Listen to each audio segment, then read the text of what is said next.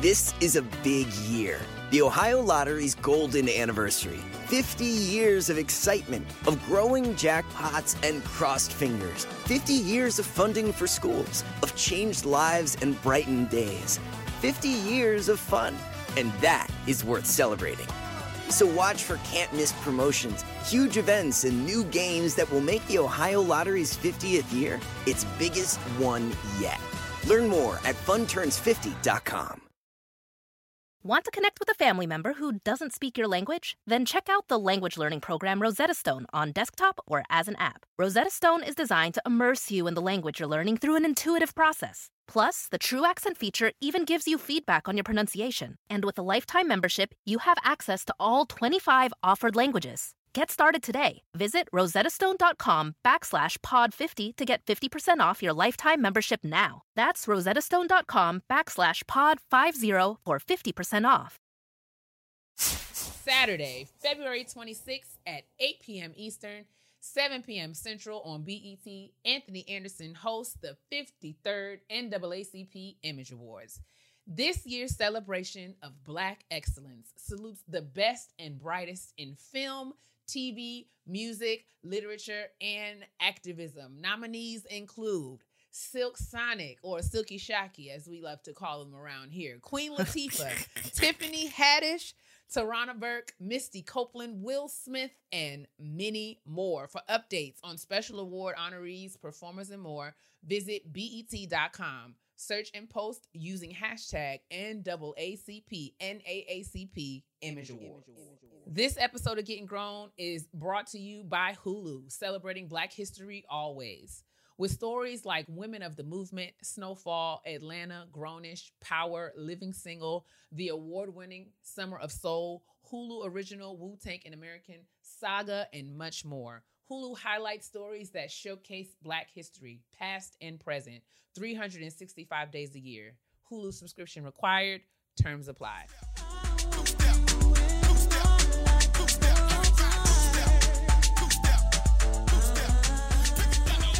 Far away from that life so young, that's when you used to know.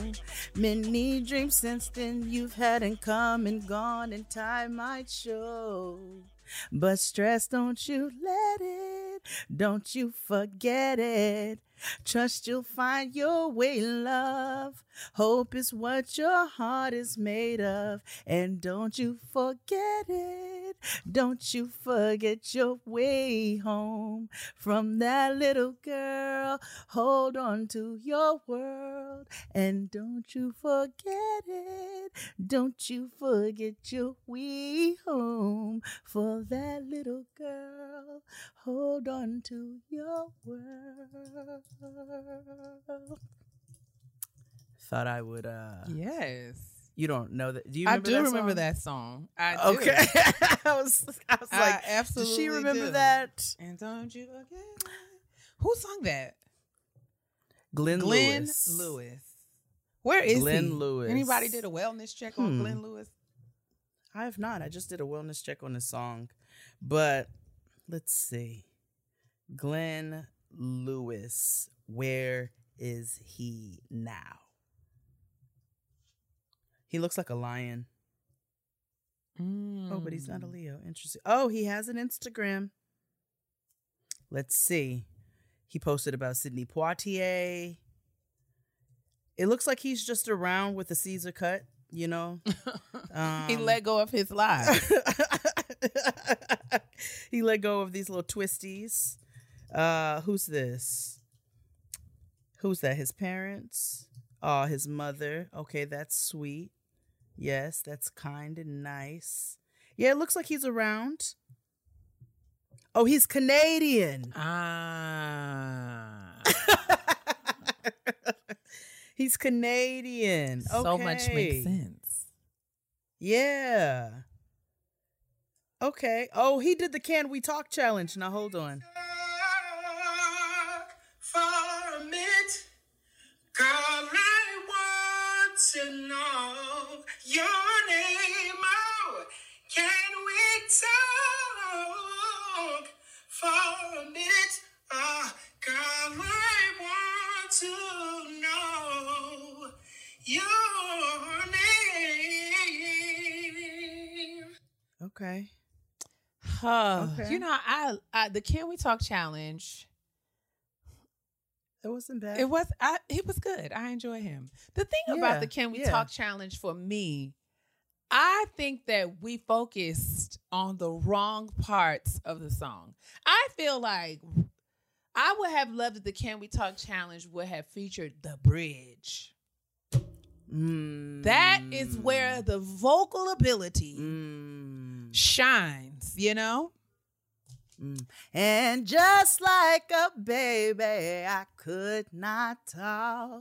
And I tried to come closer, but it's not. What's the bridge part? Oh, girl, one more chance. Oh, with you again. I will not let it go. Please give me just one more chance for love. Yes, hit it.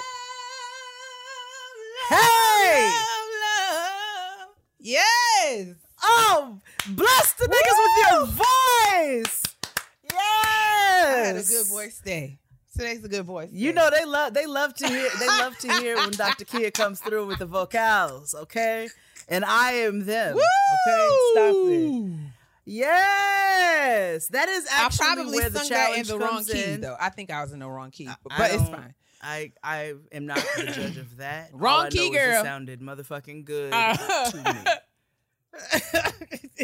Well, who else did this? Now I'm curious. I'm just going to hit the hashtag. No. Oh, my God. Everybody did it. Are you kidding? Mario did it. Everybody did it. Mario. Did you see Mario's? Probably. Mario. Mario. Let's see. I want to know your name. Dreamed of you ever since. Girl, I build up my confidence. Yeah. Okay. All right. Okay. We late. Did that. The girls are going to be like, y'all so late. Oh, my God. The challenge is like 4 months old at this point. Wait, not Kim Fields doing it. Sing! Wait. Tootie? Oh, no, she's just talking. I was about to say, Tootie. Tootie better sing. Wait, but now I'm a little... You got to do this on your own time. I know. I heard Tanks. I know, you're right. I'm sorry. Because Jade is really 3 months into... I mean, we this was months ago at this point. You're late. You know I'll be late to the party. Late to the function. I'll be late, but I always show up. Yes, we haven't even greeted the people. Praise the Lord, niggas. Welcome back to Getting Grown. Praise the Lord, niggas. How y'all doing? Everybody doing all right? Yeah. Fantastic. Yeah. Fantastic. Yeah. How you doing? I'm doing okay. I'm doing okay. I don't have any complaints. I'm safe. I have what I need. We're doing well. Very, very good. Also, same in addition to, we are recording early on the holiday and everything is good. So we're very happy to be here. We have a wonderful guest and a wonderful conversation for the kitchen table. So I'm really excited for you all to get into that. But you want to get into some trash before we... Let's do it. Let's do it, nigga. Yeah.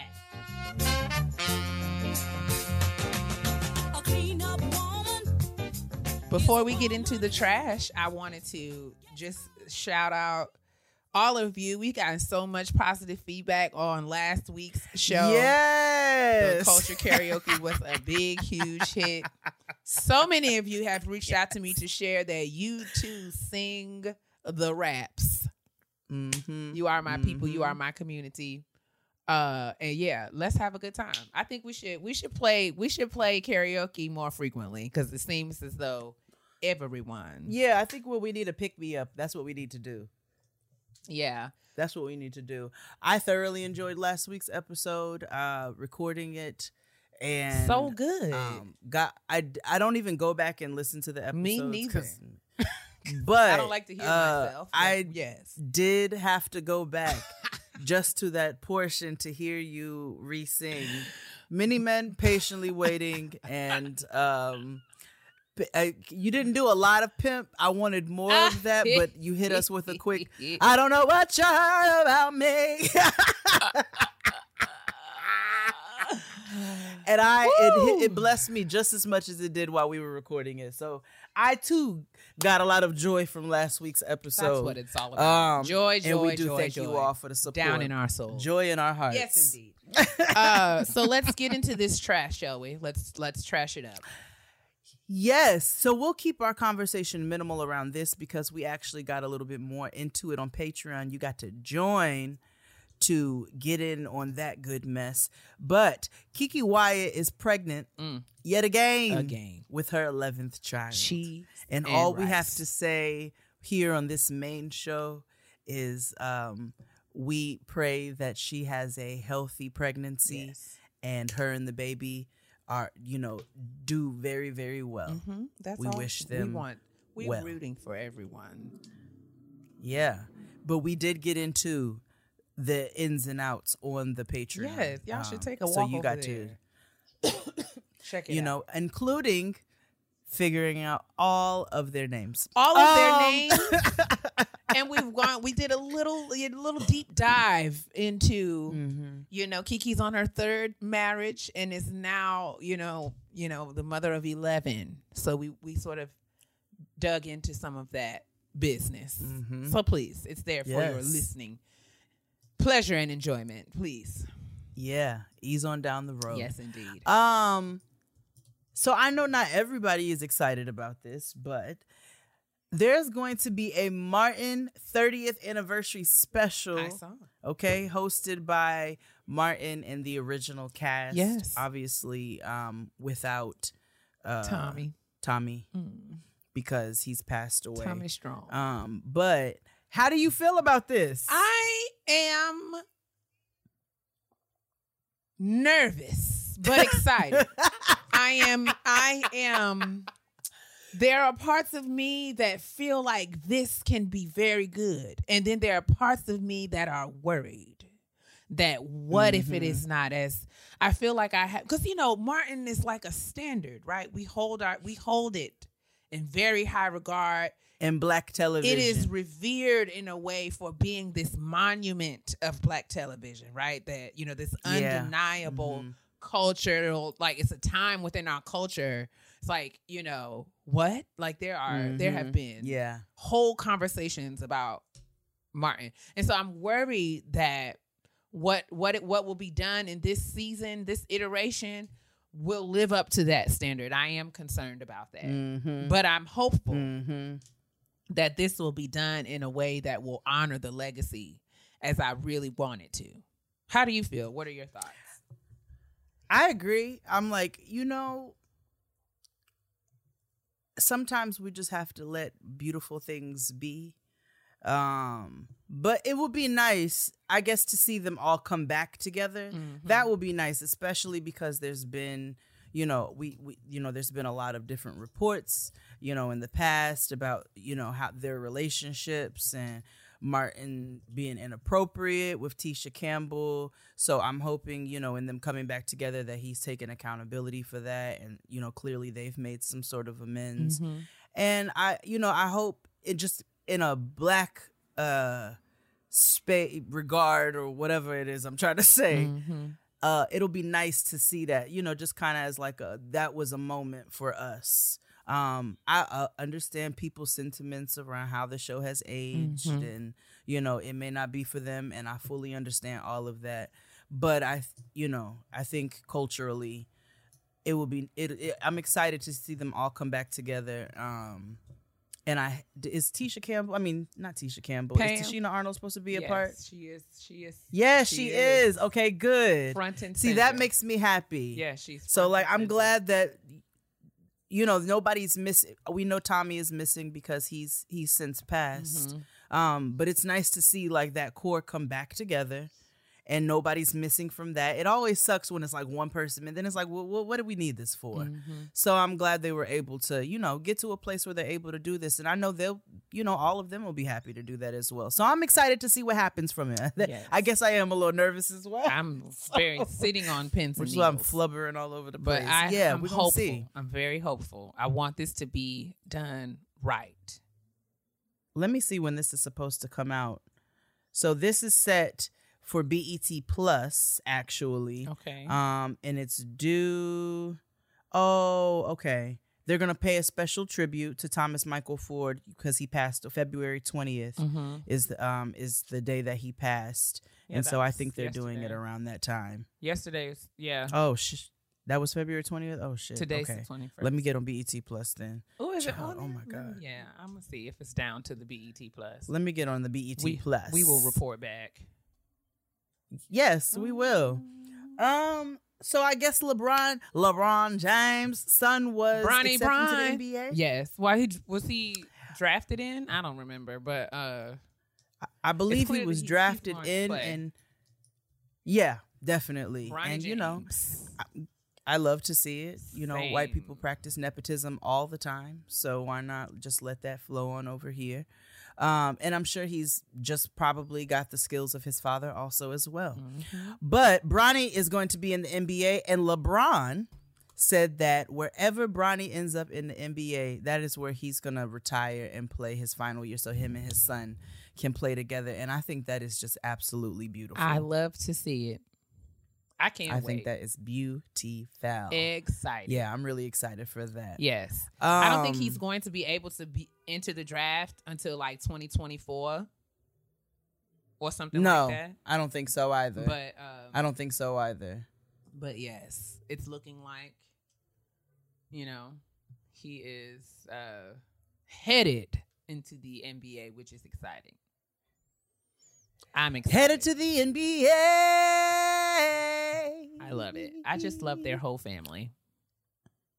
Listen, I know we haven't talked about this, and I don't really intend to. Okay. I just wanted to address the fact that we wasn't talking about it. All right. I know Kanye is all just, you know, spreading all over the internet, just making sure he covers everybody in his Kanye gravy. But y'all are getting enough of that. So you're getting enough. I think we're all getting enough. You know, every time you turn on is something. And so that's just why we're not really talking about that down here at the kitchen table because, you know, whatever. So, you know, we always have to talk about each versus. I think this particular one, neither one of us watched, but there have been some reports back. So we must discuss just a little bit of it. All right. And that was between Anthony Hamilton, original voice of the ancestors, and Music Soul Child in his eye. Now, it was reported that originally this was supposed to be a pay-per-view situation. I had heard but because that. of the people were saying the backlash. Yes, there was speculation that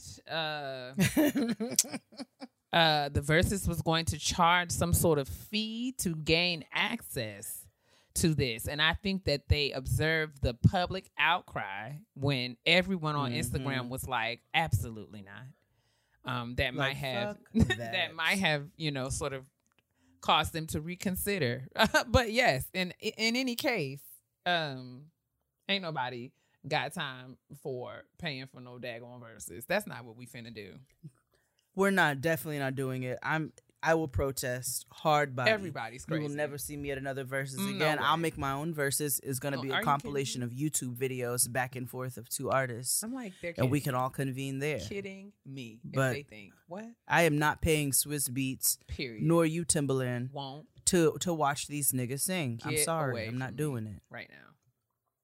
You all, and it's because of the premise of why Versus was created in the first place.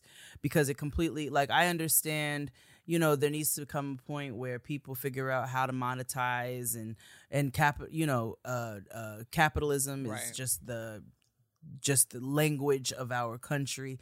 I get all of that, but no, you niggas is too rich. You got too many sponsors, and you did this for the people. Don't take it away from the people. Yes. So I guess they heard the cries and said, okay, well, we're getting ready to lose tons of viewership. Let's not do that. So much money. So as far as the actual verses, you know, Anthony Hamilton blessed everybody again with all of the ancestors' voices.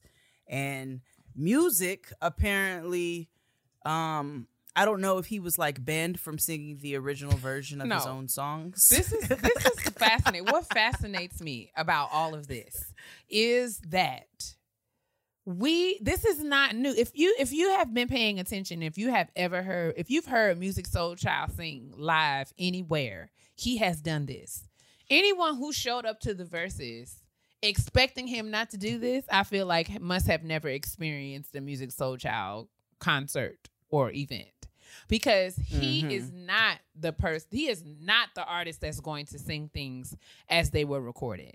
He always puts his live spin version on something. And I remember it was years ago when I've been to one he wasn't even like the headliner, but he was at some sort of concert event, and he was one of the performing acts. And I vowed that was the last time I would ever subject myself to him live, because it is maddening. Like as someone, you go to the concert for the experience of connecting with a song that you're familiar with because you've listened to it on the record.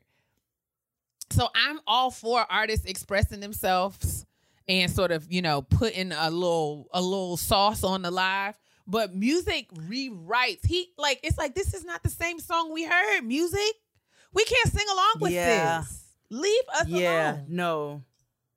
And he's like, maybe I don't want you niggas to sing along. I'm doing this on purpose to throw you off. Hate it. But if niggas hate it, then you need to stop doing it, because then they're going to not want to see you perform. Hate it. I hate it. Everything about me hates it. It is the worst thing I've ever seen.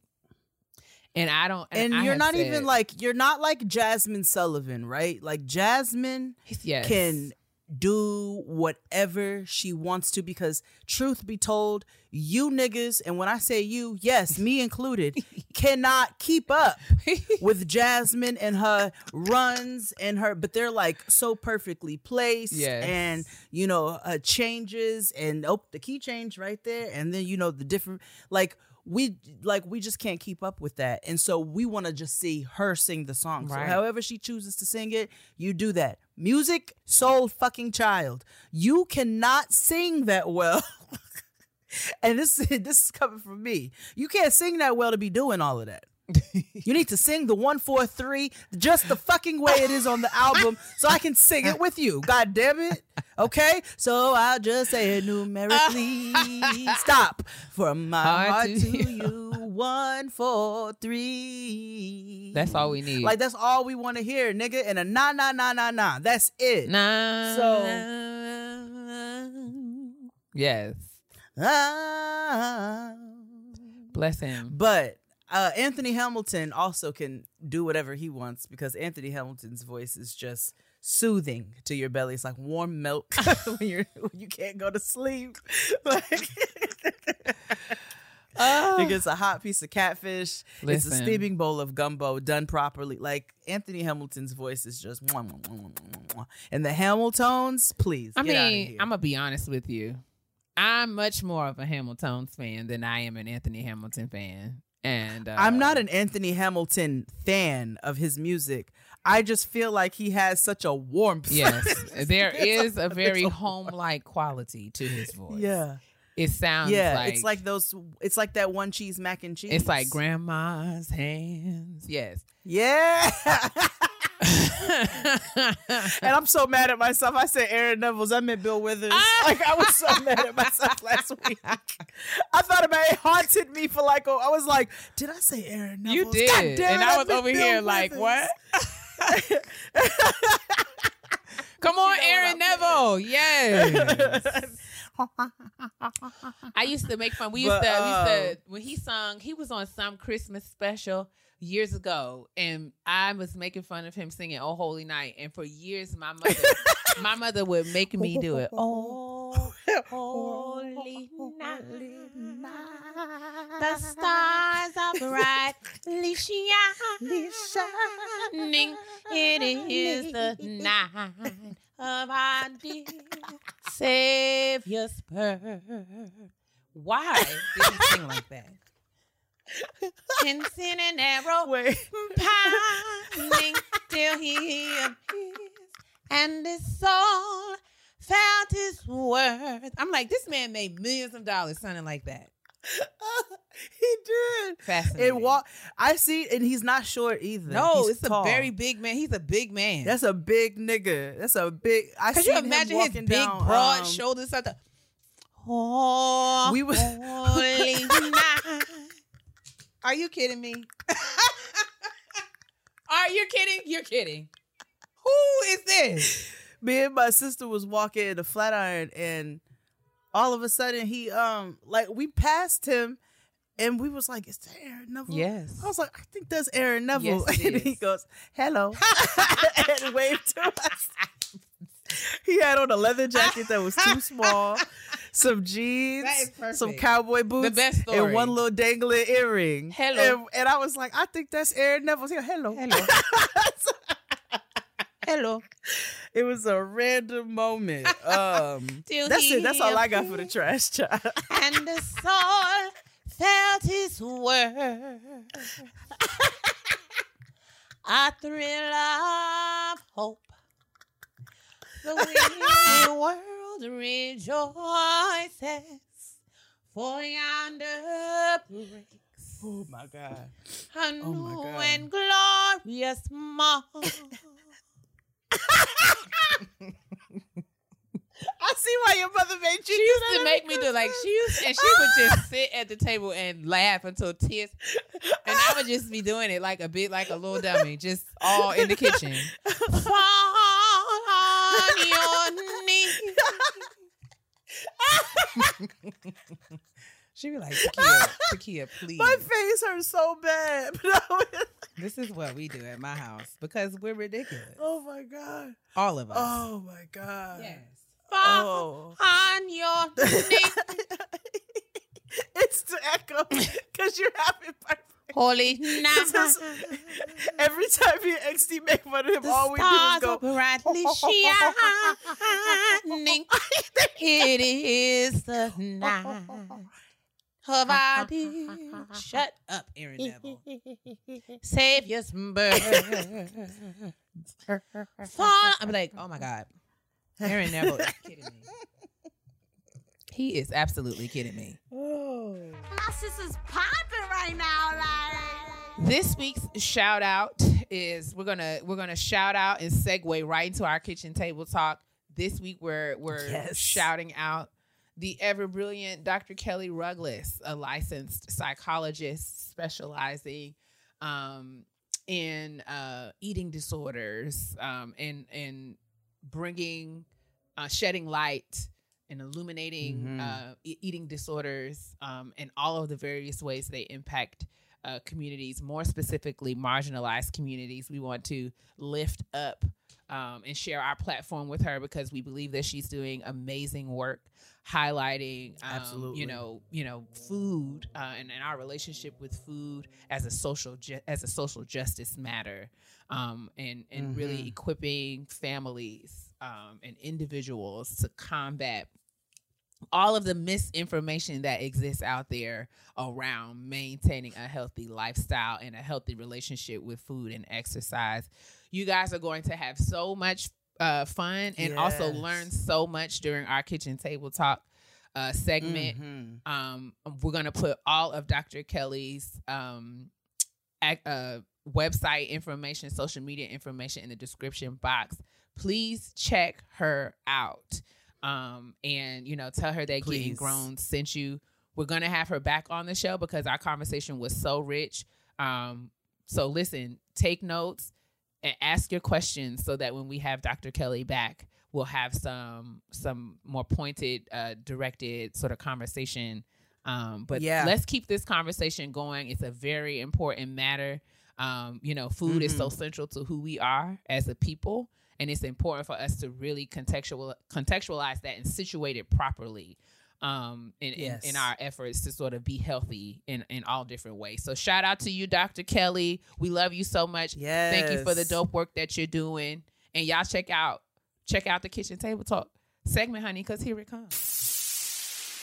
This Black History Month, as we reflect on trailblazing historical figures, LinkedIn is also celebrating those working to build a better tomorrow.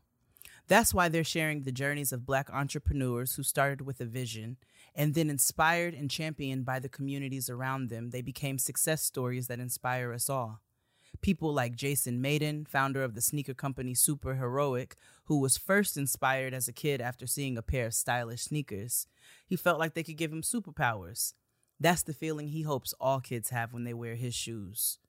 Or Yelitza Jean Charles, founder of Healthy Roots Dolls, whose passion sparked when she noticed none of the dolls she saw looked like her. So she created some, not just for her, but for everyone who's felt overlooked. Join the conversations happening on LinkedIn this month to share how you or those in your community are doing the same. LinkedIn. Welcome, professionals.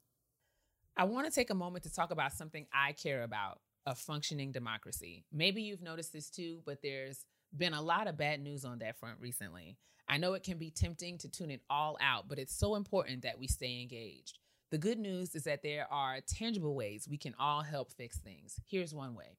A bunch of us in the podcast community have partnered with Represent Us, a nonpartisan organization, to spread the word about efforts to protect our elections and pass laws that will make our government truly of, by, and for the people. We're doing this because America faces urgent anti-democratic threats. 19 states passed laws last year that make it harder to vote. Election workers are quitting in droves because of threats and harassment. There's a coordinated campaign to put people in charge of our elections who don't believe in democracy. But there are things we can do together to ensure free and fair elections. If you care about the state of our democracy like we do, it's time for all of us, independents, progressives, and conservatives, to put country over party and take a stand. Head to represent.us/podcast to learn more. That's represent.us/podcast. Welcome back, everybody. We are thrilled, actually excited. I'm sorry, it's early. I can't talk. We are thrilled to have a very special guest with us at the kitchen table. She is a friend of a close friend, and I feel like we're going to be fast friends really soon. But I want to welcome Dr. Kelli Ruglass to the kitchen table. She is a counselor, a psychologist. I'll let her talk a little bit more about her background, but she has some special expertise that I thought would make for great kitchen table talk. So before we get to all of the nitty gritty, how are you, Dr. Kelli? Welcome, welcome, welcome. Thank you for having me. I'm doing good. Yes. It's a sunny day. I'm waiting for this, weather to turn, but I'm doing well. Yes. Good luck with that. We heard Dr. Kelli told us she just moved across country. Yes. So she is over here on the East Coast with us, coming from the most beautiful weather in the country. So I pray your peace eternally, my sister, because it's not to hotep you to death, but my God, you're going to need it. Pray for me. Pray for me. How has your first winter been here in the DMV? This is actually my second winter. Okay. And it's okay because I lived here once before. And when I lived here before, that was when it was like Snowmageddon and the worst snow anybody had ever seen. And I moved here and everybody said, oh, we get mild winters. Oh, it's nothing. You're going to be fine. And I was dying. So this actually feels much better than when it did my first go round. Yes, it fluctuates. Yes. It fluctuates. It does. But we're happy to have you. So you did mention that you were on the East Coast before, which I think ties a smidge into what we're going to talk about today. So what were you out here for before? And tell the people a little bit about who you are and what you do. Sure. So I am a licensed clinical psychologist, and a part of how we become psychologists is through different training opportunities throughout graduate school. So we have an internship and we have a fellowship that we have to complete. And you get it based off matching, just like medical school students do, where you just apply and then you get matched wherever. I ended up getting matched in Baltimore, Maryland. So I did my internship and my fellowship out here in Maryland. And that's where I actually got my first introduction into feeding and eating disorders. And I actually worked with the little kids, if the extremely picky eating to the point where they're not growing. So that's where I actually got my first experience with eating disorders, and it sort of set me up from then on to move into all the other stuff that I do. Awesome. That's such a fascinating route to take within, psychology and in that field. And I don't hear that very often. And that's not a conversation that we have very often within our community. What led you in that direction in the first place? Was that something that you kind of fell into as you were already looking into the program, or please talk to us about that? I completely fell into eating disorders. It was not, I don't have the story that some people have of like having this desire in my heart and then working hard and making it all happen. It did not work like that for me. In fact, when I started my graduate school training, I didn't really know what I wanted to do. I knew I wanted to work with Black people and communities of color, marginalized groups. I knew I wanted to work with, different age groups, children, adolescents, adults, but I didn't know in what capacity. And I actually remember saying the last thing I want to work with is eating disorders, because I just felt like I don't know anything about it. I've never met anybody that has one. It seems real weird, and I just don't want to do it. I came into it through my different training experiences. And I think what ended up sealing it for me was recognizing that eating disorders are actually a social justice issue. And I had it had never been presented to me that way in anything that I'd seen on TV and anything that I had read about. It had never been presented as a social justice food access issue. And in the Black community and in a lot of communities, it really is. Yeah. Yes. Yeah.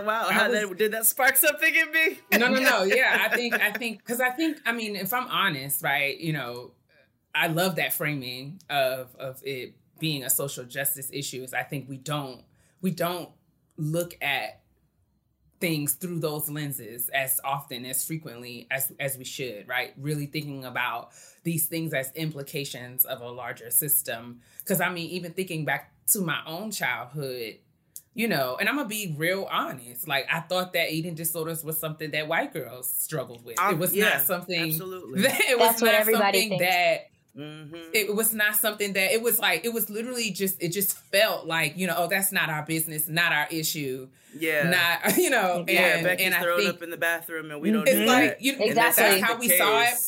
We saw it on TV and movies sort of presented in that way. And it was just something that it wasn't even a thought. Right. But when I think also at the same time about my own journey, like, I have, we've talked about on the show before, I am not shaped like the women in my family. I've always been curvy, thicker than my mom was when she was my age at any given point in my life. And she made that very clear to me very early on. And so throughout my childhood, it was always, thinking about, I was put on my first diet in the seventh grade, and it was like a thing. It was like everybody in the house knew that Kia wasn't supposed to eat these things, and so my relationship with food, I have very early memories of that. And the more that I'm learning, through your resources, through the conversations that you have on your story, Kelli.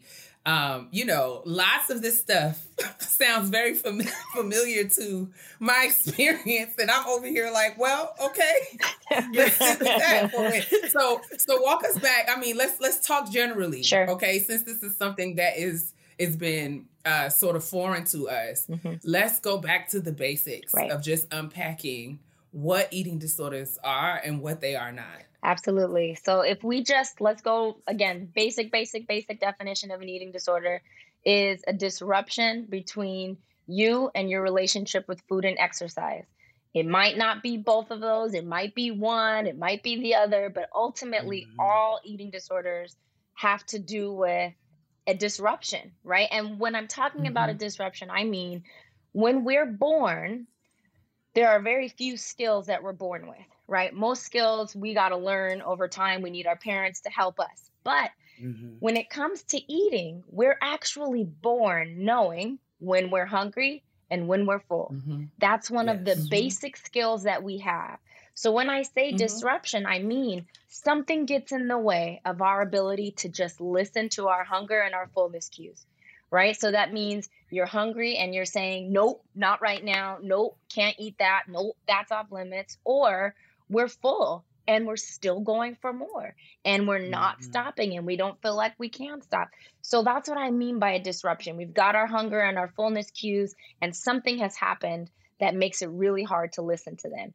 And then within that umbrella of eating disorders, you've got anorexia nervosa, you've got bulimia nervosa, you've got binge eating disorder, and then you have avoidant restrictive food intake disorder, and then a few rarer ones like rumination disorder and pica disorder. But I think the ones that are most common, particularly in the Black community, if I start at the top, binge eating disorder is the most common. And binge eating disorder is where you eat a large amount of food in a small period of time.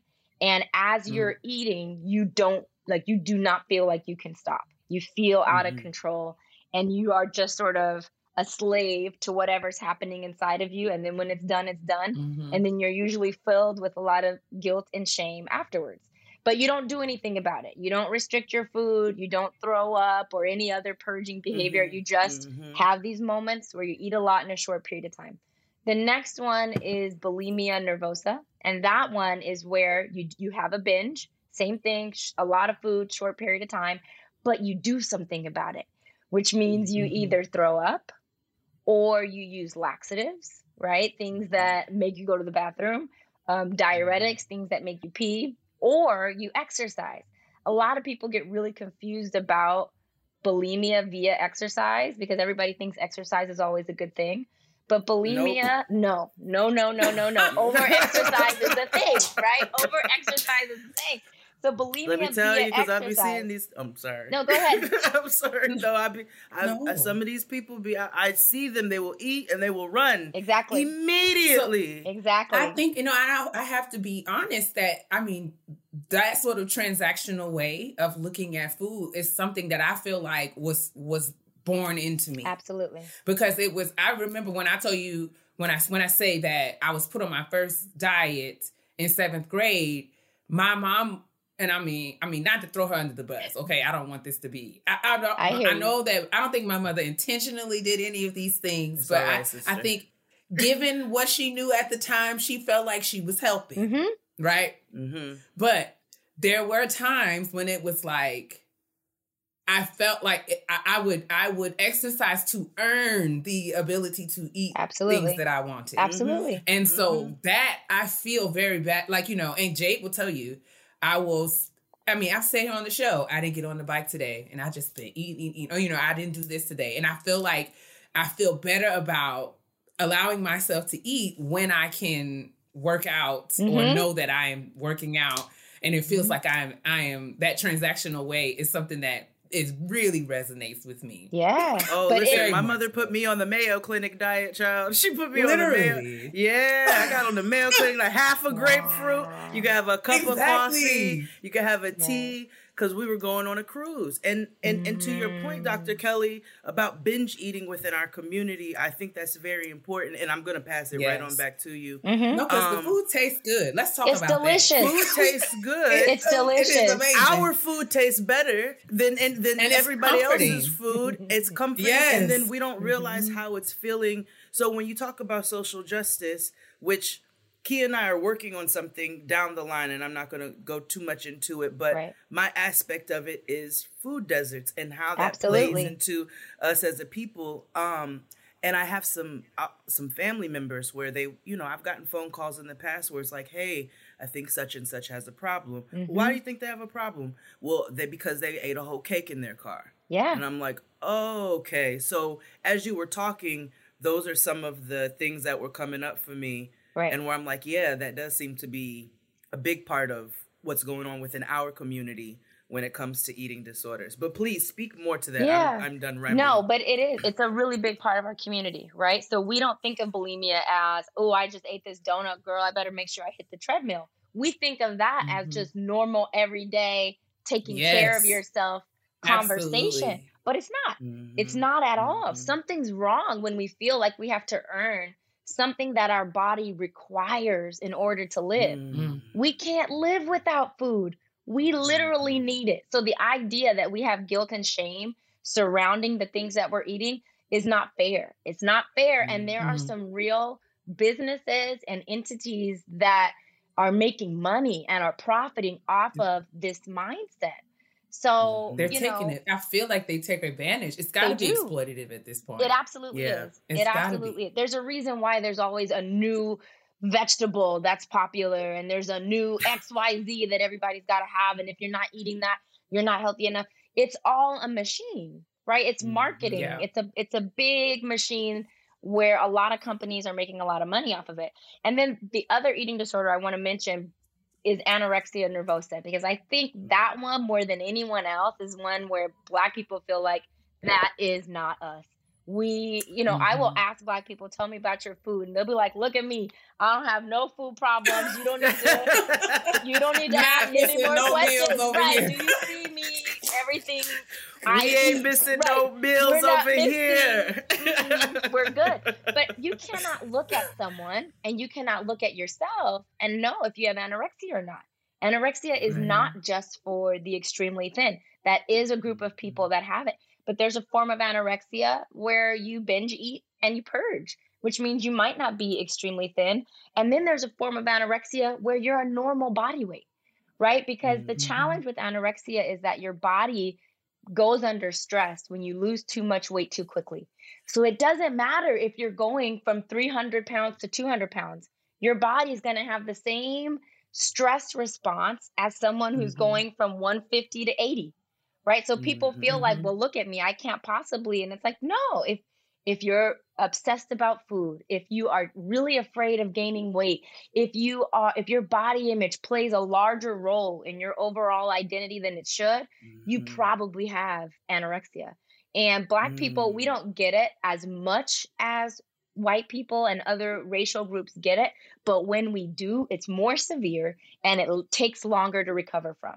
So it's something that we need to be aware of. And you mentioned, Kia, your mother, and how she was doing the best that she could do, right? Most of our mothers and grandmothers were coming at it from a place of survival, right? They were coming at it from a place of like, you're going to get made fun of, you're not going to get married, you're going to XYZ. So I got to do this for you to help you. I remember my grandmother, may she rest in peace, my mother's family has 10 siblings in the family, and it's 7 girls, and they all had kids. So it was a bunch of cousins, lots of girl cousins. There was one year where my grandmother gave every single girl cousin of age a Thigh Master. Oh, child. That sounds like something my grandmother would do. We need to have a show. We need to have a show. We're going to have a conversation about like the trauma. Yes. Like there's certain things. There are just certain things. It's wild. that are. Ooh. Can you imagine? My grandmother was a ballerina. Right. Yeah, and you squeeze. Right. My grandmother is a ballerina, and she is a very vain woman. She's still alive, so I don't need to. She's a very vain woman who has always had very, very, very skewed views of not only her own body, but everybody else's. Right. So you come through, you gain 8 pounds, she's going to notice it and she's going to say, comment on it. You're getting a little thick. Oh, yeah. You're getting a little thick. Yeah. And these are women who are doing the best that they can, right? Who are coming from, my grandmother was born and raised in South Carolina and North Carolina, and has stories of the KKK coming into her neighborhood and pulling different people out their homes. So, when you think about the trauma and the stress and where they came from, they're trying to give you any edge possible. And whether they had the words for it or not, they knew that the thinner you looked or the more you could fit into a mold, the better treatment you were going to receive. In society. I also wanted to add another thing that I think I'm learning as I get older, and I want to get your insight on this.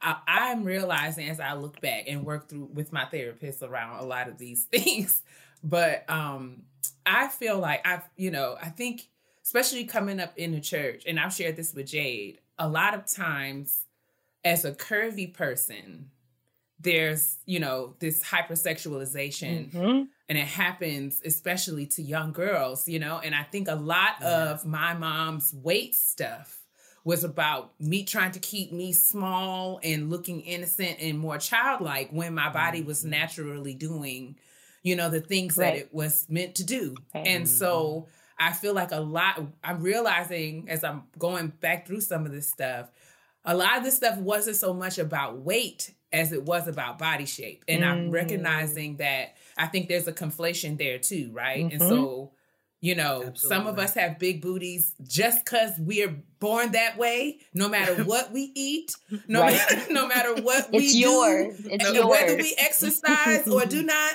There's some of us who are just going to have booties. And so learning to accept that and embrace it as opposed to trying to resist it by exercising it off or trying to work to shame yourself or contort your body into things that it's not worth doing, and using food as this sort of like lever or carrot that you wave in front of somebody's face in order to make them look how you want them to look is a really big issue. And I was wondering, especially since you work with small children, young girls, I wonder if that's a thing. Like, is there language for that around a lot of this being, we don't want you don't want to get too big, because if you get too big, too thick, men gonna start looking and all of this other stuff. I feel like a lot of that was in there. No, I think that's I think in communities of color, not just Black communities, but in communities where the body type, the natural body type might just be curvy. You might just have breasts by the time you're in 8th grade. You might have hips and this and that at a much younger age than maybe some other racial groups. There is this push to either cover it or conceal it or lose it. And I think it is in an effort to protect you from advances from men that are, aggressive or not warranted. But the other piece is that, patriarchy plays a really big role in how women's bodies are controlled. And I think there's always been, especially in the church, there's always been this emphasis on protecting a man from himself. Right? Look at your body. You got to cover up because he gonna do this. And it was always our fault. And it's our responsibility not to tempt them. And it becomes our body's fault, not to tempt. And it becomes our body's fault. It becomes, right? It's a body shaming thing. Don't wear that.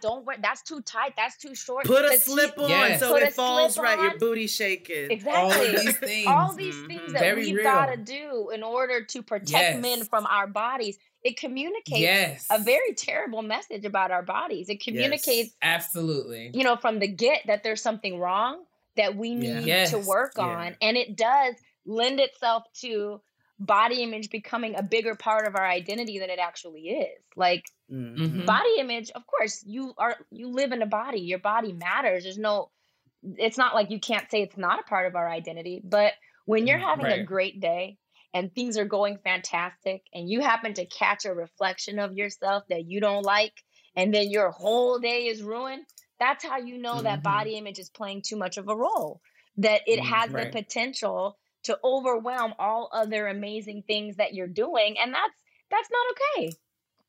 It's frightening, because I have an 8-year-old, an 8-year-old daughter, headed into 9. She also is in dance. She's in ballet. And so I'm really grateful that she goes to an all-Black ballet school, and it doesn't seem like the emphasis is on that. But I know as people progress within, different fields, that sometimes they let other mentalities seep in.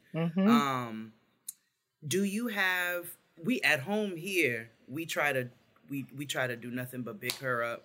She got a little belly. It is what it is. She's a little kid. She's supposed to. I try to be sure. She's supposed to. I don't poke it. I try not. I don't pinch it. I don't comment on it.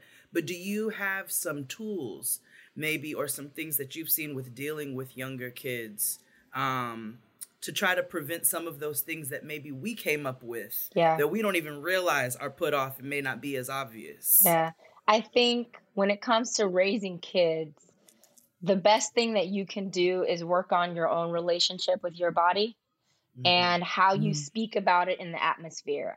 Kids really soak in more of how you speak in general than what you say to them directly. Oftentimes, if you say a nice thing or a comforting thing, they're just going to be like, oh, my mom just says that because she's my mom. But they're listening to how you joke about Lizzo. Yourself. They're listening to how you joke, what you say when you try something on and you don't like how it fits you. So I find that if mothers in particular work on their own ability to love themselves, their own ability to be open to their body changing and open to the fact that, you know, I'm healthy, but I might not look the way everybody wants me to look. If you can start having those sort of conversations out loud and in their presence, that's the biggest impact a mother can have, is honestly how she talks about herself. Good. We're doing a good job, because I've adopted a very fuck it, we ball over here about my body. I'm like, listen, I like food. And I tell her, I'm like, did you drink your water today? If I get on her, it's more so about, I'm cleaning out your lunchbox. I noticed you didn't drink your water today. Right. You need to drink your water because that's what's good for your body. That's how you flush toxins out. That's how you keep yourself healthy. But I try not to talk about, I gotta go do this. I try not to do that in general, but especially in front of her. Because I don't want her. Because I'll see her sometimes doing the sucking, and she picked that shit up from TV. Yeah. Well, she'll do it, you know, I want to wear the midriff, and she'll do the sucking. I'll be like, you're good. Yeah. Let it hang. Let it do what it needs to do. You focus on your health. Eat your apples. Drink your water. If you want a treat, have a treat. We try to keep it real balanced. Absolutely. Balance is key. And having a mentality of all foods fit, right? That mentality just means you don't need to say no junk food, no this. It's just sort of like, look, every food has something your body can use. It's a matter of looking at what you ate, looking at what your day looks like to make a decision about it, right? There doesn't need to be any guilt and shame. If you want to eat the donut, eat it. So you ate it. It's done. Yeah. It's over. Your body knows. Stop screaming about how you ate a half a bag of chips in front of your kids. It's aggravating. Right. And it teaches your kids to have this relationship with food where they're going to feel guilty and ashamed, because when you say that something's bad and wrong, then when you do it, you feel guilt and shame. And there's literally no value in guilt and shame when it comes to feeding yourself. It doesn't serve you. It doesn't serve anybody. Yeah. I'm learning that guilt and shame doesn't serve anything or in any aspect of life. No. So how do we start to recast? I mean, even as adults, like I'm hearing things like, you know, as we talk about, this is I'm clearly recognizing where I need to do some work. Yeah. What are some of the things that, you know, folks can start to do? Are there like, you know, indicators? Are there ways we can start to do this on our own? Should we reach out for help, resources? How do we start if we're thinking about this and feeling some resonance? Yeah. What might some next steps be? I think the first step is slowing yourself down when it comes to your food a little bit and being more thoughtful about how you choose your food. Are you hungry? Am I hungry right now? If I am hungry, what do I want?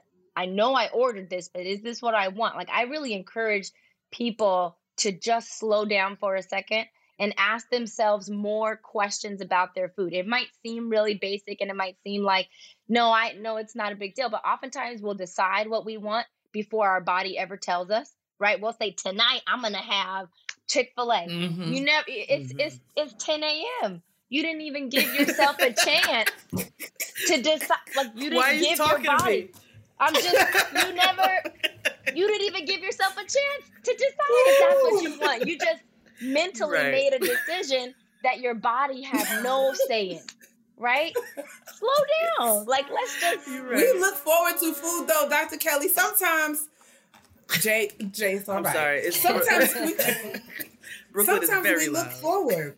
We look forward. I'll speak for myself. Yeah. There are times where I look forward. Like if I know that I have a long day of meetings, or if I know that, you know, I've had a long week, I'm going to say, oh, I can't wait. On Friday, I'm going to sit down and I'm going to have whatever, you know, whatever I want that week.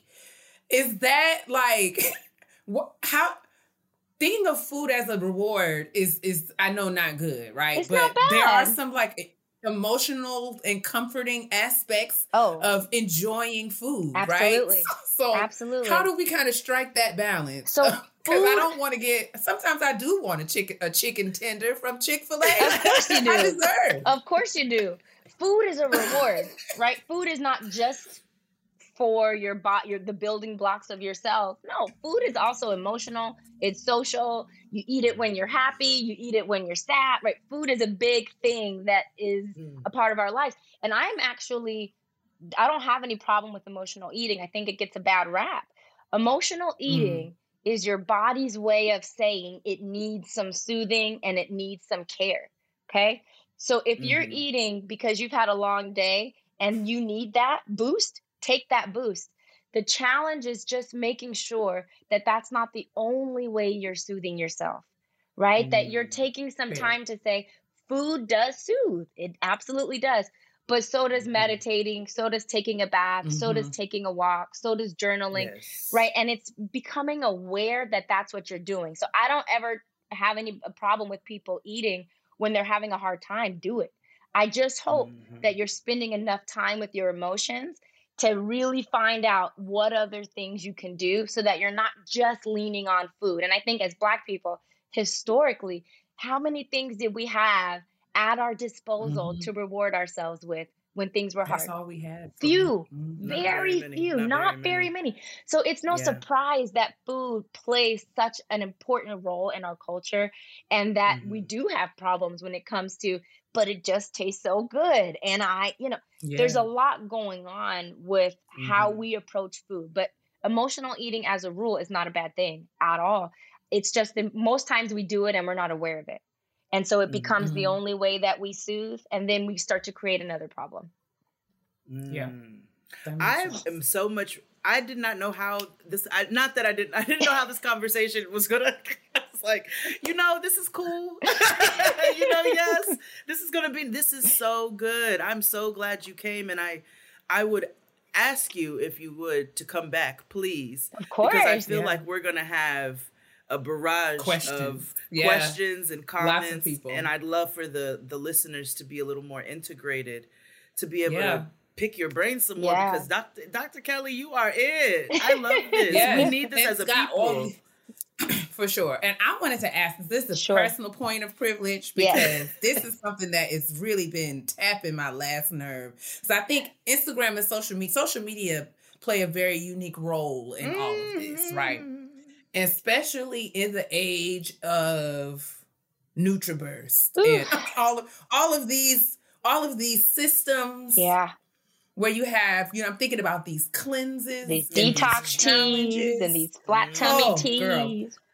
All of these things, these contraptions, these gimmicks, I feel like this is shaping a generation that I'm very concerned. Absolutely. Very concerned about. Absolutely. As someone, as I've disclosed with my own set of like food and exercise trauma, I am seeing people now rely on these cleansing pills, which is nothing but laxatives. Like, I just feel like there is no way that it can be anything other than a laxative. All it is. Right? It's no way that it's anything other than that. Right. Nothing else. And so I'm seeing people post these laxatives, these cleanses on the same pages where they're posting Hennessy chicken wings, and they eat this, and then so it's like, I'm going to eat my Hennessy wings, and then I'm going to have my cleanse, and then I'm going to post my tummy tuck. Baby, you got and my eating waist disorder. trainer, right? I'm going to put that waist trainer. And that don't even look right. No. That don't even look normal. That's not healthy. No, it's not. Your waist should not be the size of a coffee mug. No. That's not right. How do we start to resist these narratives? How do we combat all of this misinformation that is being spread about the Blue Ivy's internet? Well, we have to call things as they are. We have to really say what those things are. We have to say that's because the detox teas, the flat tummy teas, the waist trainers, those things have Black people in a choke hold. Baby. It's all, but nobody wants to call it what it is. Nobody wants to say this is disordered eating behavior that they're trying to wrap you into, and it is addictive. Those laxatives, the thing that they do is they'll clear you out and then make you bloated. And then what happens when you feel like your stomach is sticking out too much? You do it again. And then the same cycle happens over and over. And there's some real like serious damage that can happen to your intestines with overuse of laxatives. Waist trainers, they can create internal damage by smushing your organs into places that they shouldn't be. And again, because people work out in them, in them, adding insult to injury. Yes, they work out in them. And again, we have to address the myth that the only people that have anorexia are people that just want to be thin.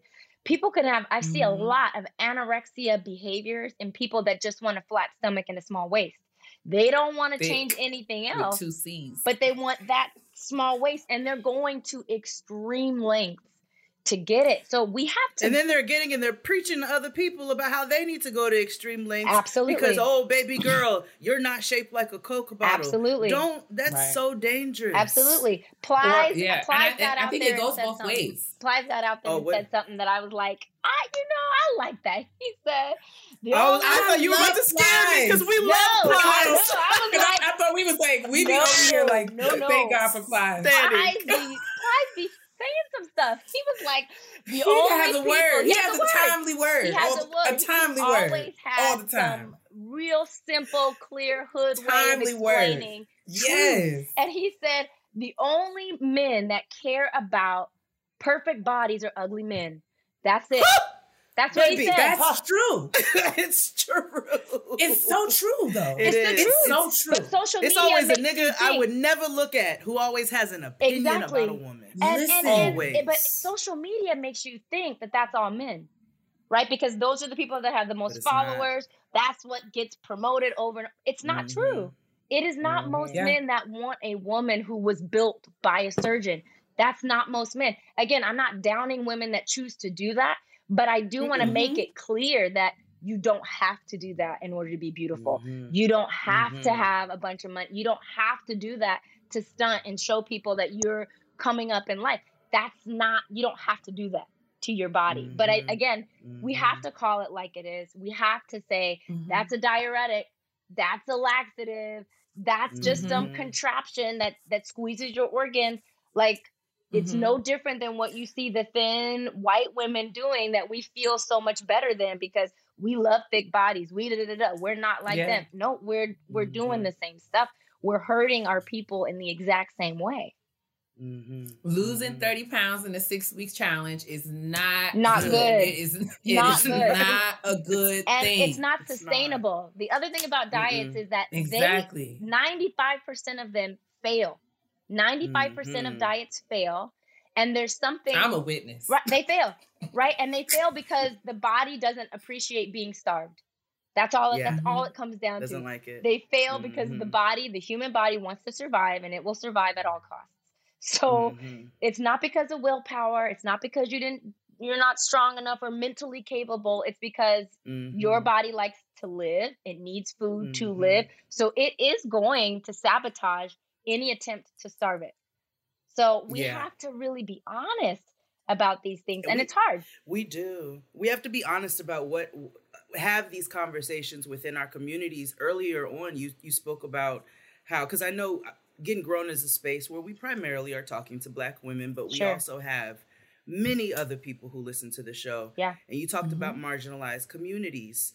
Kia and I specifically have a very large LGBTQ community of family, right? And I've noticed, and maybe somebody won't be happy about this, but I love y'all for real. I've noticed that there's a huge issue within the community, especially when it comes to our Black men in the community, with body shaming and also that same extreme behavior around weight. And it starts with the mentality, I'm fat. And I'll be looking at some of them and I'm like, what the hell are you talking about? Right. So I love that you're doing this work for all of the marginalized communities where we don't have these conversations enough. It's for everybody. And the LGBTQ community is hit hard by eating disorders, by body image issues, by what you were describing, which is body dysmorphic disorder, where you see one thing and the rest of the world sees something else. They're hit hard by it. And again, it's sort of socially accepted and culturally accepted in the community that like, oh, well, I'm gay, so, we have a different standard and blah, blah, blah, blah. No, it's not okay. It's harming you. It's harming others. And it is creating a culture of people who have a hard time sitting with themselves and loving and appreciating themselves. So, you know, the work that I do is specifically for marginalized communities, not because I don't, you know, I work with white people all the time and I love working with anybody who needs help. But when it comes to awareness, when it comes to really talking about the basics and trying to sort of let people know that there's options out there, there's other ways of thinking about things, I do have a special passion for marginalized communities because I think we've been left out of the conversation for so long. I agree. Oh, Dr. Kelli, you are such a blessing. Oh, We're so grateful to have you come sit with us at the kitchen table. Please promise us you will come back. I will come back. I will happily come back. Okay. Amazing. Absolutely. We're going to put all of your, we're going to put your website and information to get to access your social media in our description box. And I'll let you guys know now that I follow Dr. Kelli on Instagram. That's actually how I learned about all of her brilliant work. And she just did an awesome self-love series around Valentine's Day, unpacking all the ways that we can use the 5 love language to love ourselves, to understand what our love languages are. We always think about that through the lens of how do we love other people, but it's so important. And so, like, you know, Black History Month, I mean, all year long, really, but our focus has really been on unpacking self-care, getting it away from that trendy, you know, it's more than pedicures and massages, right? But what are the things that we really need to do to address the trauma, what it means to be a black woman, Black person, in this world that's never really welcomed or affirmed us. But thank you, Dr. Kelli, for coming. Thank you for having me. Your brilliance. I have fun. Yes. Thank you guys so much. All right, you all, you gonna hear Dr. Kelli again. Please, hit us with your questions and your comments, and we are gonna reach back out. So we will see you all for the next segment. Just give us just a moment, and we'll be right back. Saturday, February 26th at 8 o'clock Eastern Time, 7 Central on BET, Anthony Anderson hosts the 53rd NAACP Image Awards. This year's celebration of Black excellence salutes the best and brightest in film, TV, music, literature, and activism. Nominees include soul duo Silk Sonic, media mogul Queen Latifah, comedy maven Tiffany Haddish, leading man and MC Will Smith, ballet icon Misty Copeland, author and activist Tarana Burke, and many more. Film icon and civil rights advocate Samuel L. Jackson receives the Chairman's NAACP Image Award. And acclaimed author and scholar Nicole Hannah-Jones receives the Social Justice Impact Award. See who takes home the trophies on the 53rd NAACP Image Awards. Premieres Saturday, February 26th at 8 o'clock Eastern, 7 Central on BET. Search and post using hashtag NAACP Image Awards. For updates on special award honorees, performers, and more, visit BET.com. Hulu has the shows and movies you love and is committed to providing a platform for Black stories to continue to be seen with the Hulu Black Stories Hub. Watch Women of the Movement, produced by Sean Carter and Will Smith, and all seasons of Snowfall in Atlanta. Go see what Franklin Saint's been up to. Catch up on Queens, Grand Crew, Blackish, and our favorite, Abbott Elementary. Binge RuPaul's Drag Race, At the Catwalk, Power, Queen Sugar, and Tyler Perry's Have and Have-Nots. Plus Hulu Originals Wu-Tang and American Saga, Woke, and more. With all those, plus classics like Living Single and docuseries like Your Attention Please and Black Love, and Hulu original movies like The United States versus Billie Holiday and Onyx Collective's award-winning documentary Summer of Soul, you can find stories and storytellers that highlight and celebrate Black history, past and present, on Hulu's Black Stories Hub 365 days a year. Hulu subscription required. Terms apply. Honestly? Truly. Our Honesty Box this week is actually in response to our Honesty Box last week for Mary J. Thighs. But I wanted to read it aloud because I also think that if there are any other listeners or anybody who's in community with somebody who's kind of in the same predicament that Mary J. Thighs is in, this might be helpful information, especially in the New York area. because it is very important to make sure that you're looking at the specificities of the location. Mm-hmm. You know what I'm saying? Because everywhere has different rules. But we'll just call her Vanna White. Yes. Vanna White says, "Hey, y'all. In your last episode, Mary J. Thies wrote in asking about a mentor in construction engineering. I think Mary J. says she's in New York, so I'd suggest she connect with the local National Society of Black Engineers, NSBE chapter. NSBE. I'm an environmental engineer and find the NSBE DC chapter to be in NSBE. Mm-hmm. Is it NSBE? Yes. That's yeah. Okay. Yes. Oh, okay. This is a familiar Like organization. Ann. Yeah, there was a NSBE. Yeah, there's a NSBE chapter on all college campuses. But yes, NSBE. I'm sorry. I wasn't interrupting you. Okay. Just saying No, that thank NSBE you. was an easier way to say it than NSBE. It absolutely is, because this is a tongue fuck. I'm an environmental engineer and find the NSBE DC chapter to be invaluable in establishing an engineering community. Some NSBE chapters also have mentor programs, so they may be able to pair her with a mentor. Another option could be the Society of Hispanic Professional Engineers, SHPE, I'm going to call it. So hope this helps, and thank you all for all that you two do. That's from Vanna White. Thank you so much, Vanna White, for writing in. Yes. Mary J. Thies, I hope you're listening, and I hope that is a helpful route. And you also should be expecting an email very soon as well on this end. But I hope that sounds very promising. Absolutely. And like something that's very specifically tailored for that road. For sure. We love to hear it, see it, smell it. Yes. So this is why the honesty box is important. Undefeated. Make sure you all send them in to gettinggrowmpodcast@gmail.com, because, you know, this is a giant community. It's not just Kia and I. We're all working together. So I love that it's an ecosystem. Absolutely. Are we ready to move on to the Black women's self-care? Let's get into the self-care. I deserve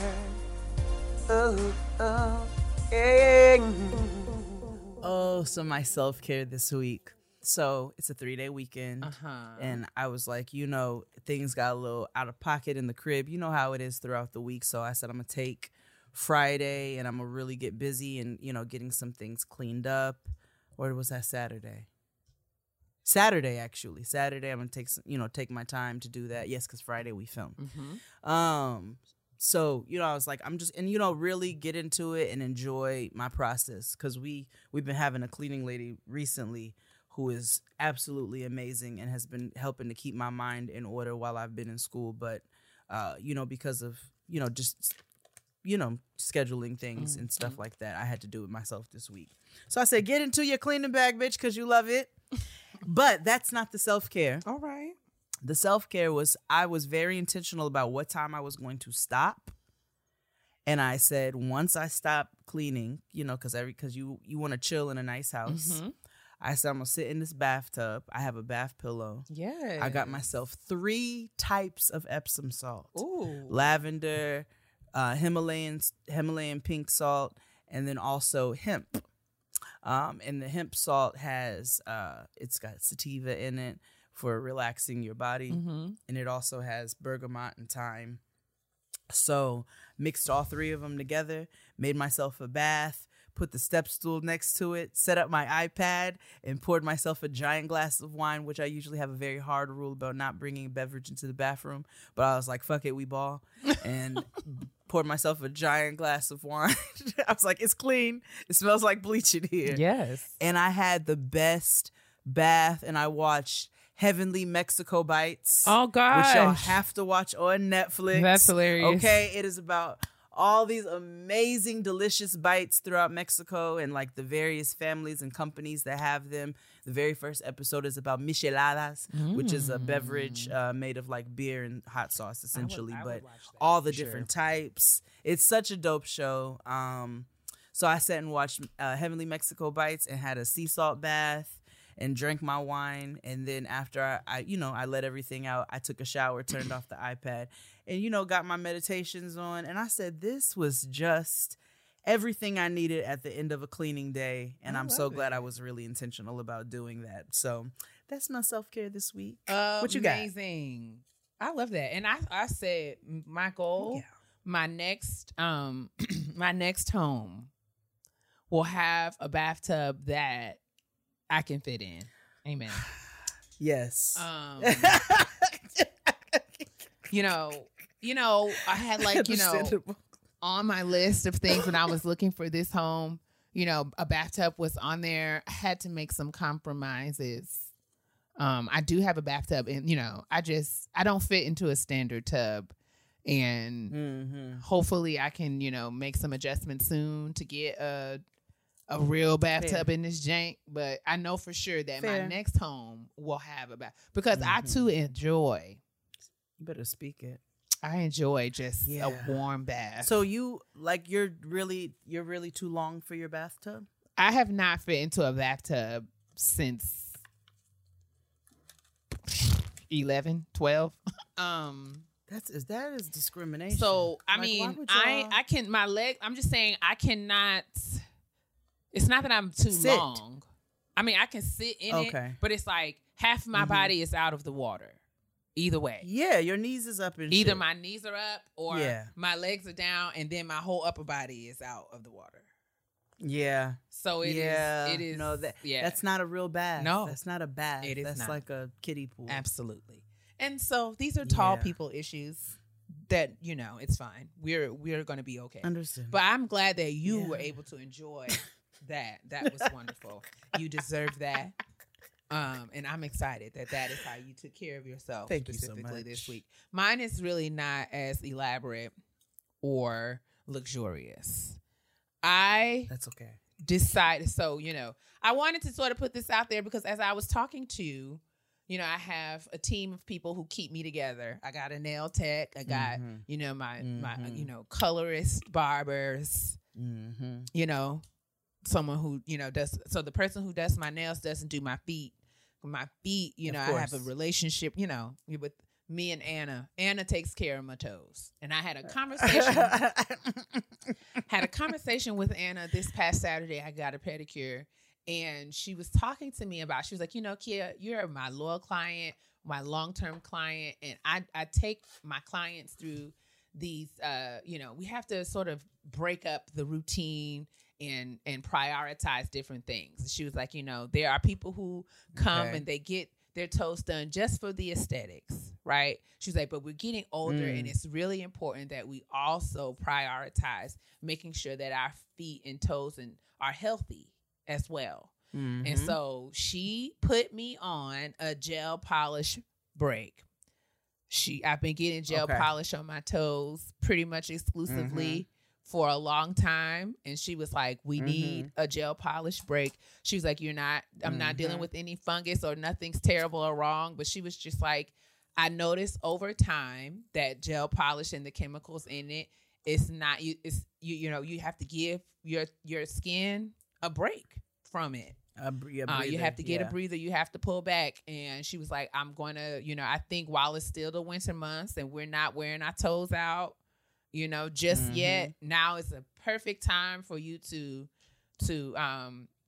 be, get used to your feet. Just be okay without, because I was leaning on the white polish. I'm not going to hold you up. I mean, it was just a crutch for me. White polish is associated with you. It is. Yes. I haven't seen your feet without white polish, and I don't know how long. Exactly. So it's become very much a staple in my life. And she was like, listen, you've got good toes and I want you to keep good toes. And so I'm telling, I'm just encouraging everyone to sort of, just every time, just give yourself a breather from things. And so I didn't get white polish on my toes. I got clear nail polish on my toes for the first time in my life. In all, almost 39 years of living, I have never gotten clear polish on my toes. Wow. And so the last couple of days I've been looking down like, whose feet are these? But I'm working through it. And I'm learning to embrace. I love that you're taking care of yourself. I'm learning to embrace these naked toes. I am. They are mine. You should do it. Take a break through the winter months and just wear, just get your white polish in the summer. That is what Anna was saying. And I was like, listen, baby step me. But here we are. I'm here. Because I definitely do gel in the summer. Yes. Just because I'm like, it's just nigga, more I'm not convenient. going. Yes. Yeah, I don't want this chippy bullshit. No.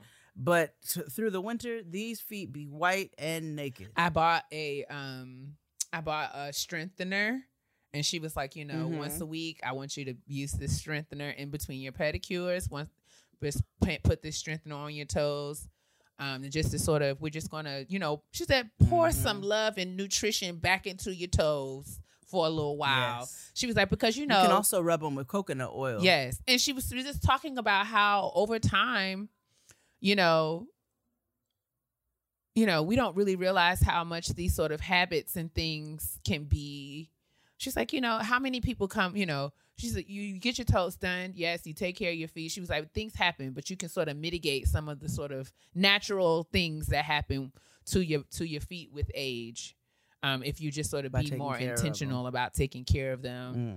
Mm-hmm. And so I am slowly inching my way to embracing my natural feet. That's what's happening. I love it. I think that's a very big self-care, actually. Whew. It's hard out here. Because that's not an easy thing to embrace things that we, it's a challenge. Are sometimes not our favorites. Mm-hmm. I know. I'm over here. I know how you feel. Look at these naked toes. But they're not bad. They're not. I have to say that. She was like, listen, you made it through the pandemic with no nails. True.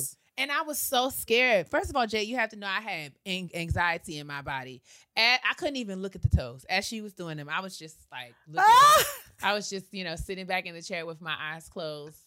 And so when she was finished, I looked down and I was like, oh, they're not bad feet. I was like, I don't know what I thought. And you always talking about your feet. And I'm like, I don't know what I thought was what I was expecting. I don't know she was like, oh no. She was like, look at their feet. She was like, these are not bad feet. She was like, girl, there's no discoloration. These are healthy toes. These are good toes. There's nothing wrong with your feet. And I was like, these are not bad toes. These are not bad toes. So I need to get accustomed to. I've been hiding these toes. And it's like, girl, the toes are good. They could be For worse. What? Yeah. They could be worse. Listen, I got an aunt who, man, I'm not even going to put her out there like that. I already did. Her feet are crazy. But anyway, they are crazy after years of dance. Woo, I can only imagine. Shall we move along to our petty peeves? And I want to be very responsible of the things I say to my sister. Because everybody know I can be real petty. P-E to the T-T-Y, honey. Petty peeve time. Mine is pretty petty. Okay. I mentioned it on Twitter. Wanted to circle back here because it bears repeating. Portia from The Real Housewives of Atlanta has a sister named Lauren. We all know her. We're familiar with her sister Lauren. Lauren has a daughter named Bailey. Mm-hmm. Bailey's name is spelled incorrectly. Oh. No. And I say this, like I said on Twitter, as a person whose name has extraneous, unnecessary vowels. This is not me shaming anyone. I'm just speaking from a place of experience. Because when I think of young Bailey's life, and when I think of her time in school, her learning experiences, I am worried because there are rules that she is learning in her classes about how letters and vowels work and function.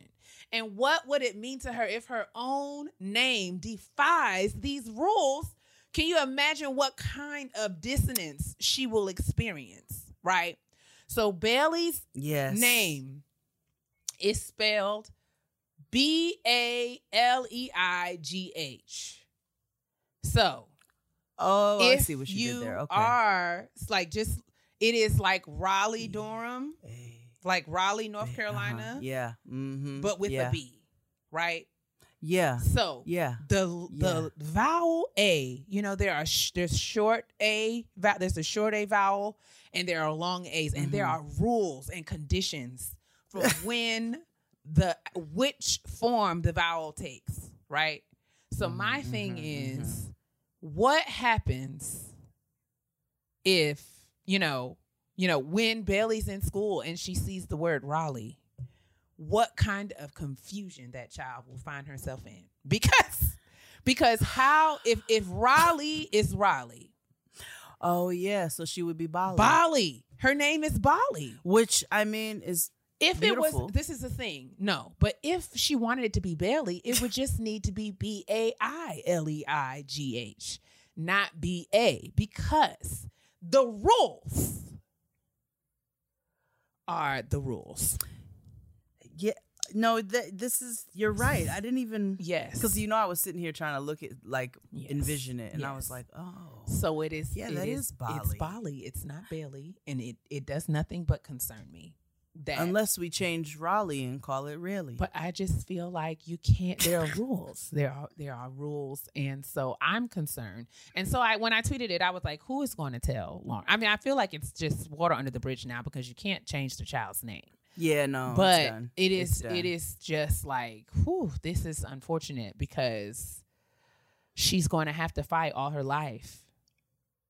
And you do speak very firsthand of that struggle. Yes, because my name is a perfect example. Because the Y in my name is a vowel. So it fits because just like you say words like symphony and typical, you say Takia, right? You wouldn't say typical. You wouldn't say symphony. Right. You would say, so that Y, can go both ways. And there are no such rules. That's the sort of the rule as it relates to Y. I'm saying that there's a rules as it relates to the letter A that were not followed in the case of this poor child's name. And as a result, it is when we see her and introduced to her, they say her name is Bailey, but on paper it is Bali. And that's just it is Bali. Yeah. That is just my petty peeve for the week. And I love Lauren, and I think Bailey is precious. I don't have any, Lauren seems to have good. I don't have any. This is not a dig. Sweet. This is not. I hate no, it. I'm not. No, dragging. You're speaking from firsthand experience. That I know what it's like to tell people that, like, to have people come at you and be like, "What's this? What is this name? What is that?" And so I understand. Yeah. And maybe I'm speaking from my own trauma. This child might never have not have any of that, and I hope that she doesn't. But when I see it, that's just where my mind goes. But that's my petty. No, you definitely said it's Bali. It's Bali. And I told you I get irritated because people add extra shit to my name. My name's 4 letters, 1 syllable. I don't understand. You know what I'm saying? Wow. Simple. They add Jada, Jaden, Jada Kiss, all kinds of things, and it's just you could just keep it right at J. Yeah. It's so much easier for all of us. It's not complicated. I think I already said this as well, perhaps on Jaden XD, but it also bears repeating because I hate this nigga. I got put out of a cab the other day. Oh, I didn't hear this story. Yeah. I got put out of a cab the other day. And I'm so glad that I had a witness. Because I was like, these stories could sound like I'd just be out here trying to fight niggas. But firsthand, I don't. Yes, I know. I was on a phone with my homegirl Jasmine as I'm on my way to school. So I'm leaving. We're on the phone as I'm getting ready. So she's on the phone with me as I'm, bopping out of the building to go get in my cab. I have the same routine every morning. I get in the cab, give them my name, say good morning, give them my name, and then I ask them to take the route that is 30 minutes less than the other route. 30 minutes is a long time. Which is through the tunnel. Yes. Yes, it is. So, never a problem. It's always the same.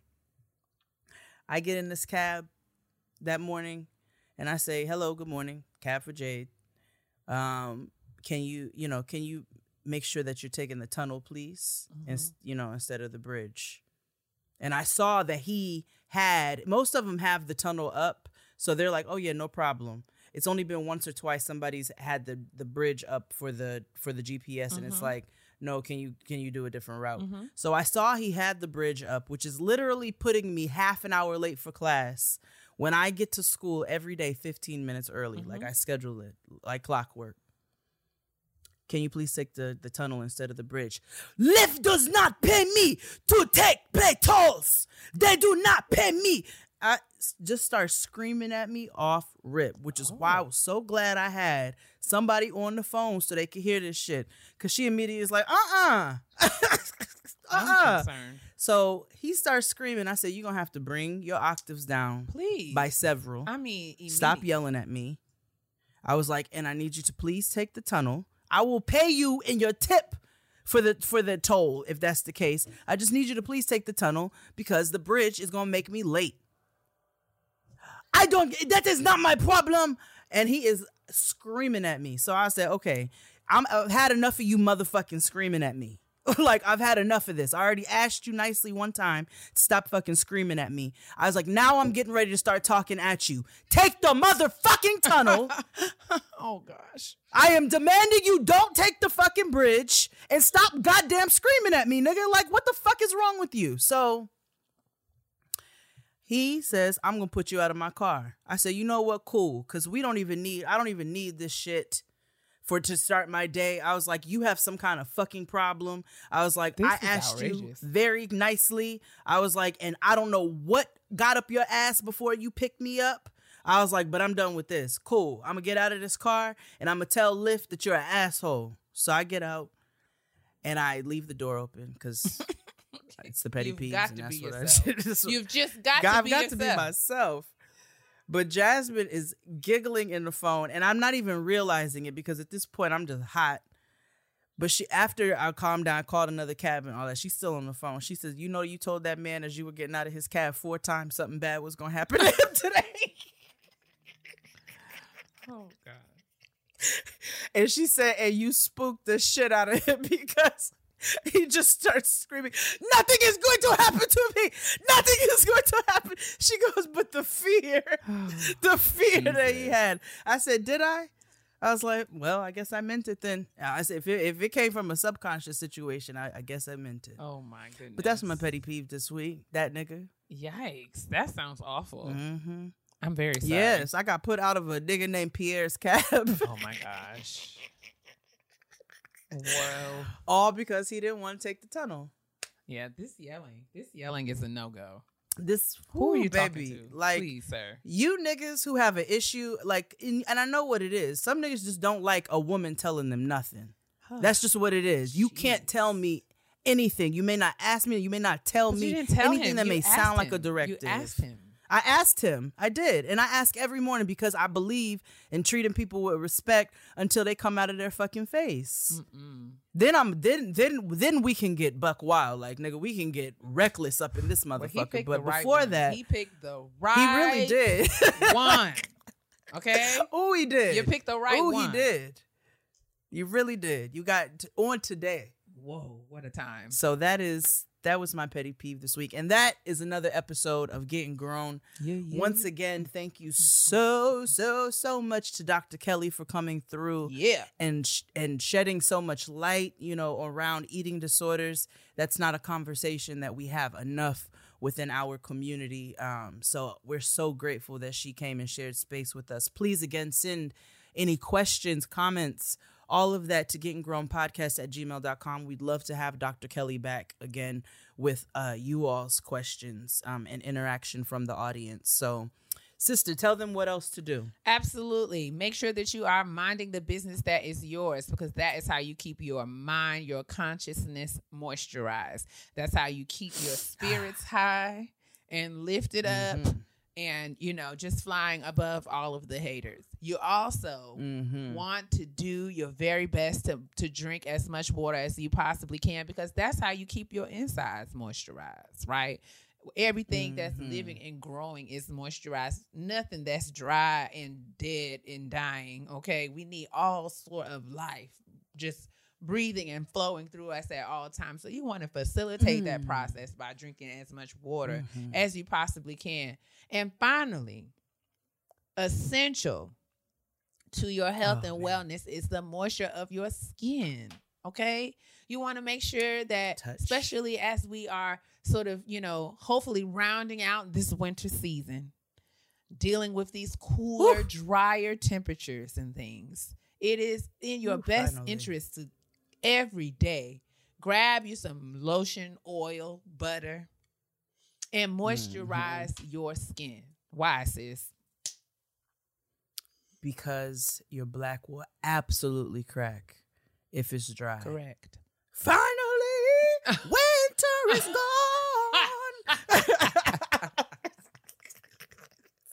What a mess. Bye, y'all. Bye.